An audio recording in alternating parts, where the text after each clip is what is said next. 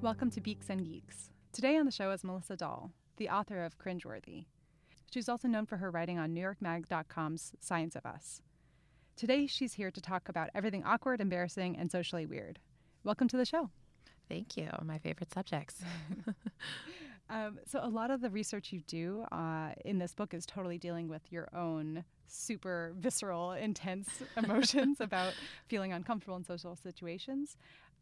What pushed you to actually sit with the emotions and actually write the book and investigate those feelings? Yeah. So, I mean, I set out to write exactly the opposite book that I kind of ended up writing. Like, I actually even looked at my contract the other day and it says, like, it's supposed to be a book about, like, avoiding awkwardness or, like, overcoming awkwardness. Like, I remember one of my initial conversations with my editor was he wanted to know, he was, like, trying to get me to think about, why do some people go through the world, like Cary Grant and the rest of us kind of just bumble our way around and how do we all get to be more like that Cary Grant person? And so, I mean, I have all these like drafts kind of floating around my Google Docs of chapters that are all about trying to like create like a barrier between me and this like feeling, that was like the initial point of the book. And then, I don't know, I guess like I like kept trying to write that book and it just wasn't working. It just wasn't interesting. And then just like there's something about the feeling that was so funny to me and it just kind of drew me in and in and in, and I was just curious to learn more about it. And I mean, there are some psychologists who theorize that every emotion has a purpose. So then I kind of started to think, well, what's the purpose of this one? So it became more about that, kind of more about like appreciating this feeling that has driven me crazy my whole life.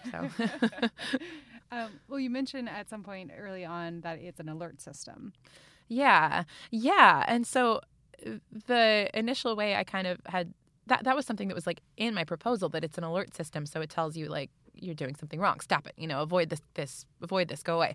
And now it's more like I think of it a little bit differently. It's an alert system that something has gone weird, but that's not necessarily negative. Like you don't have to frame that as being negative. It can be, maybe it is, but not always. And it's really been kind of cool to separate like that kind of judgment from the feeling. So once you sort of do a lot of research and find out a lot more about what makes you feel this certain way or other people feel uncomfortable, you really lean into it. So you kind of find that exposure therapy works for a lot of people. Yeah. And you chase that. Yeah. This is so funny to me. I came across this, actually did this as a piece for Science of Us a couple of years ago. There's this guy, Stefan Hoffman, at Boston University at this kind of pretty well-known anxiety treatment center there,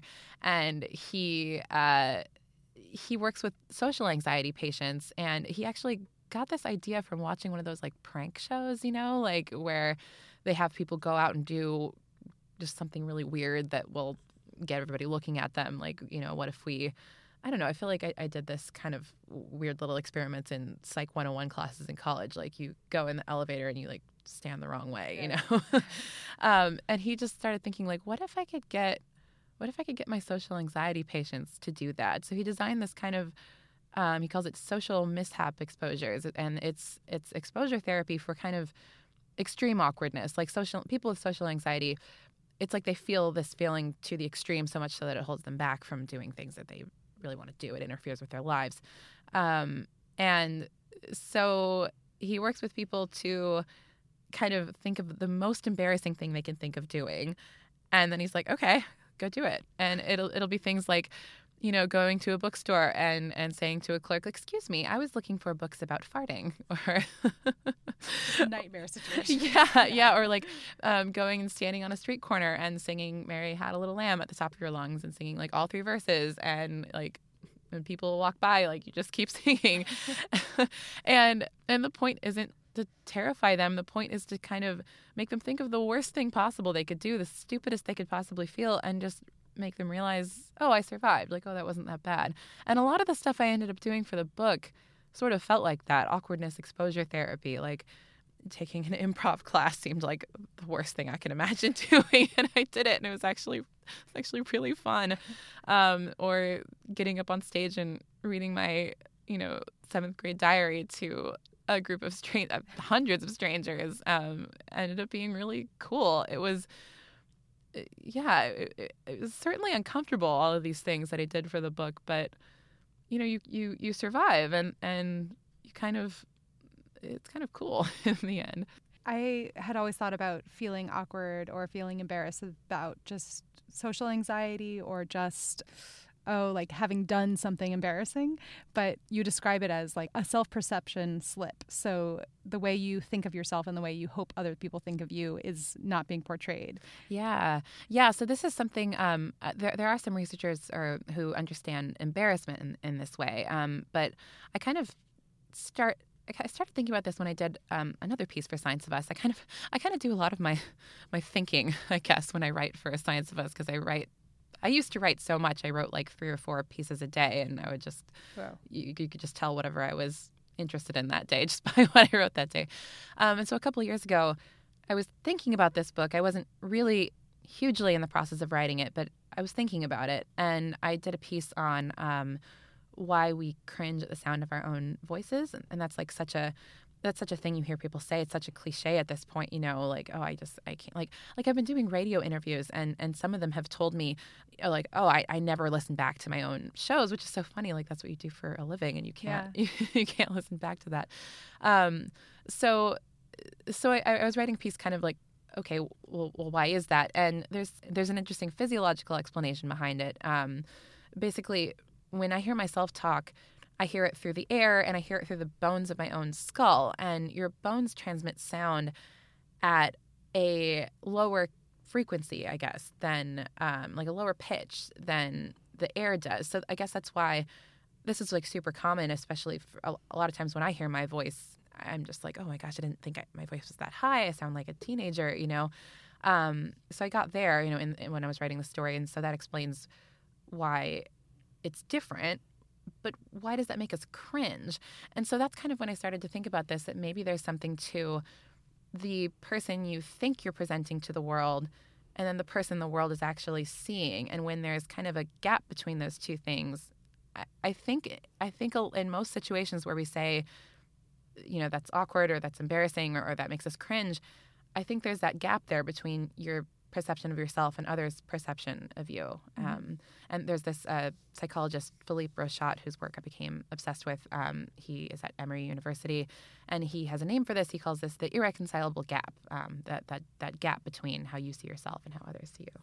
And the worst possible example of that to me is when you describe somebody who's like being kind of bombastic and full of himself and thinking he's impressing everybody, and nobody's impressed. Like, that is the worst possible. Oh my gosh. To me. I know.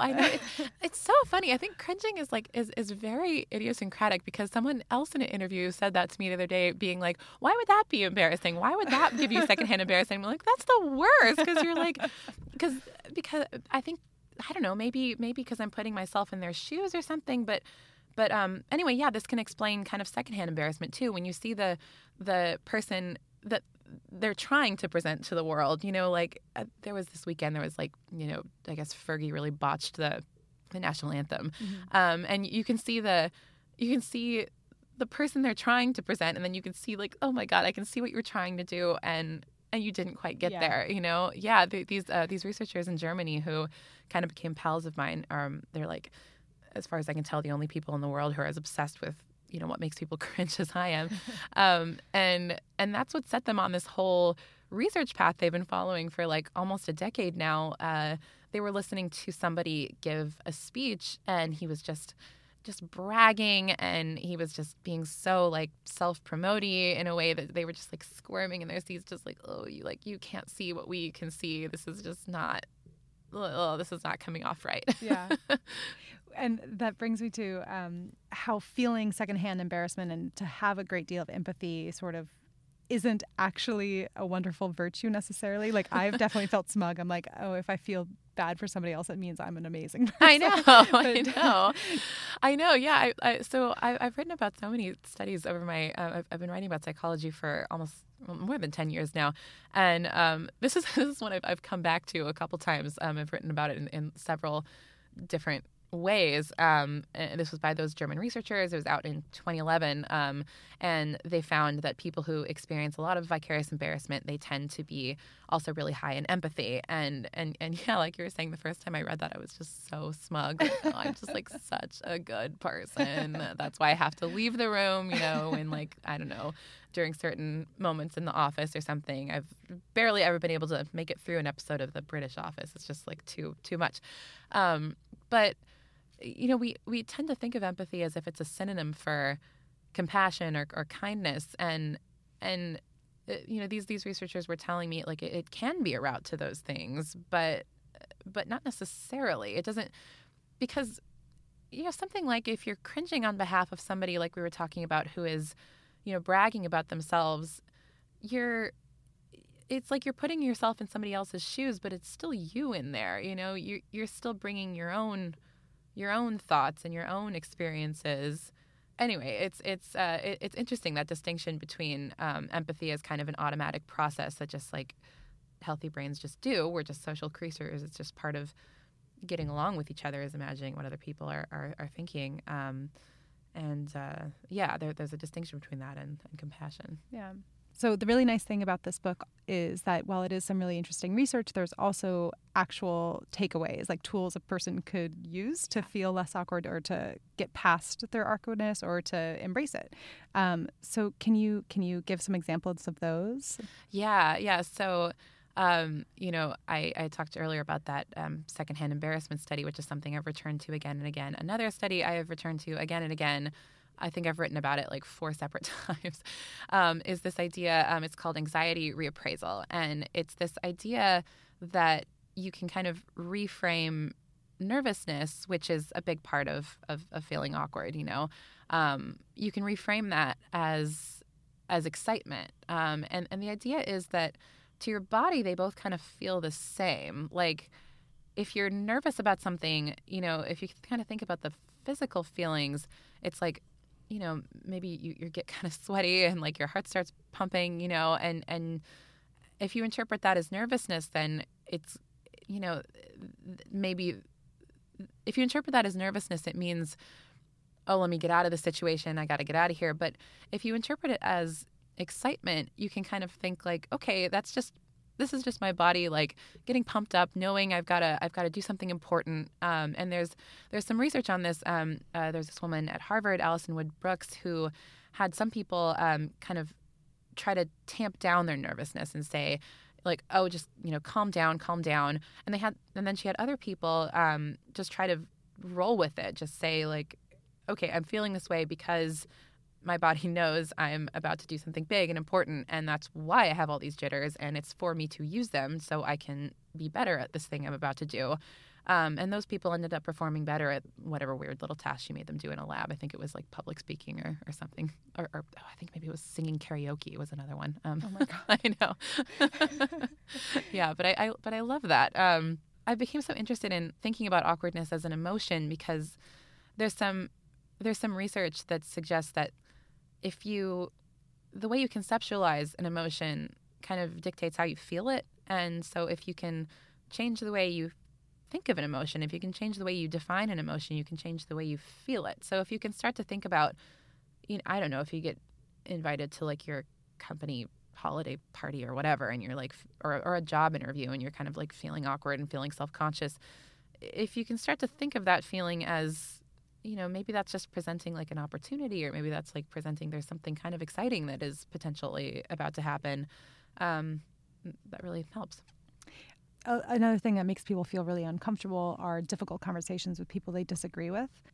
But you had a really interesting study in there that talks about the value of active processing. Can you explain what that is? Yeah, totally.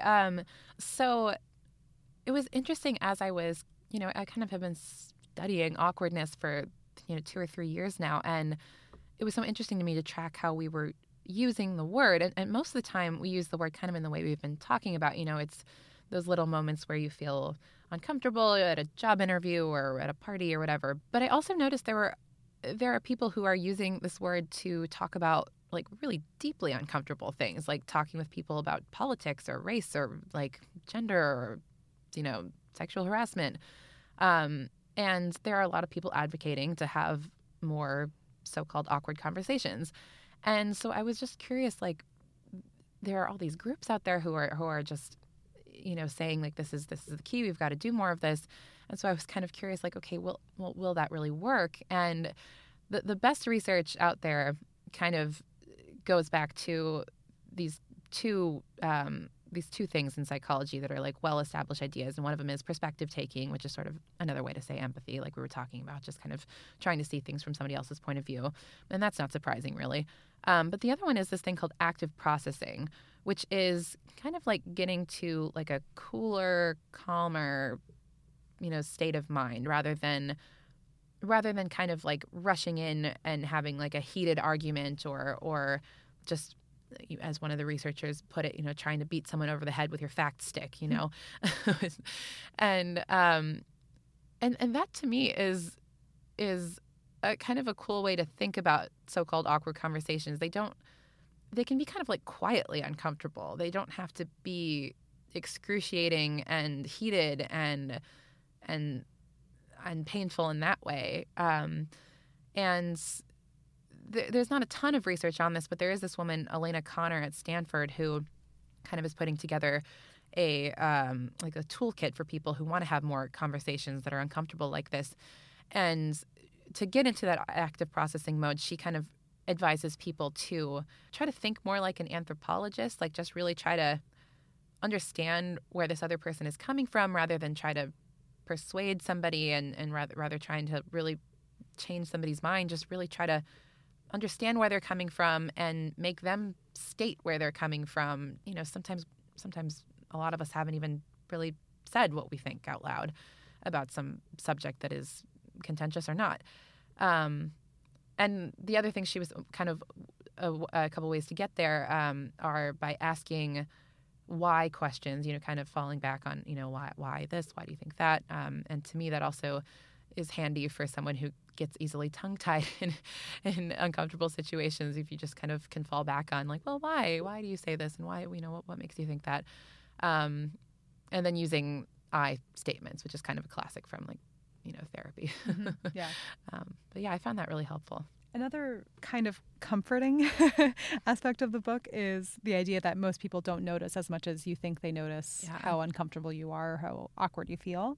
And along with that, can you explore what the idea that you put forward of self-indifference? Yeah, totally. I love that idea. No one's been asking me about that from the book.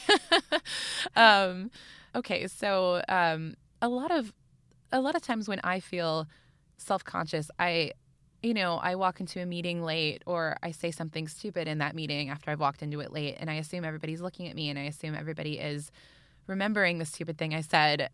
And I made a comment earlier when I walked in here about how wrinkled my shirt was, and you were like, oh, I didn't notice, So, the things that drive us nuts about ourselves, a lot of people just haven't even noticed. And there's this thing in the psychological literature that is very soothing for the extremely self-conscious, called the spotlight effect, which is this idea that not as many people as we think are picking up on our flaws or our embarrassing things we do or say. Not to say that nobody is, but not as many people as we think, and not as many people care as we think. There actually, I have a story early in the book about going running with my friend Marie early in the morning, and I'm just like not a morning person. And I somehow, as we're running, I like ran into a lamppost. I have no idea how that happened, but it happened, and it was very painful. And I remember it clearly because I wrote about it.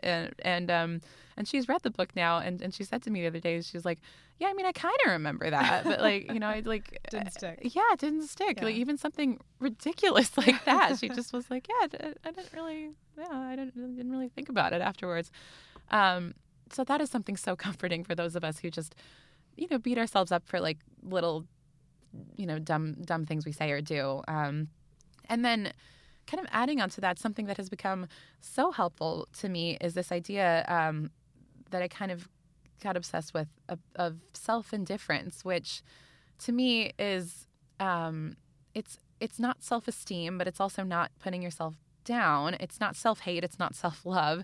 It's just kind of, I don't know, just realizing that you're not that big of a deal in the grand scheme of things. It's kind of, it's sort of another word for humility, I suppose, is what I kind of talk about in the book. But it's just like zooming out and realizing that the dumb things you've said, people have done dumber things. People have done less dumb things. People have worn more wrinkled shirts than I'm wearing today. People have worn less wrinkled shirts. It's just, you're just not that big of a deal, and isn't that great? It is. It's super freeing. It's super freeing. Yeah, it really is. Well, before I let you go, I always like to talk to everybody about what they're reading. And I'm guessing you read a lot of serious research and stuff, but are there any kind of accessible science books that you would recommend? Yeah, I'm reading one right now actually that is out in a month.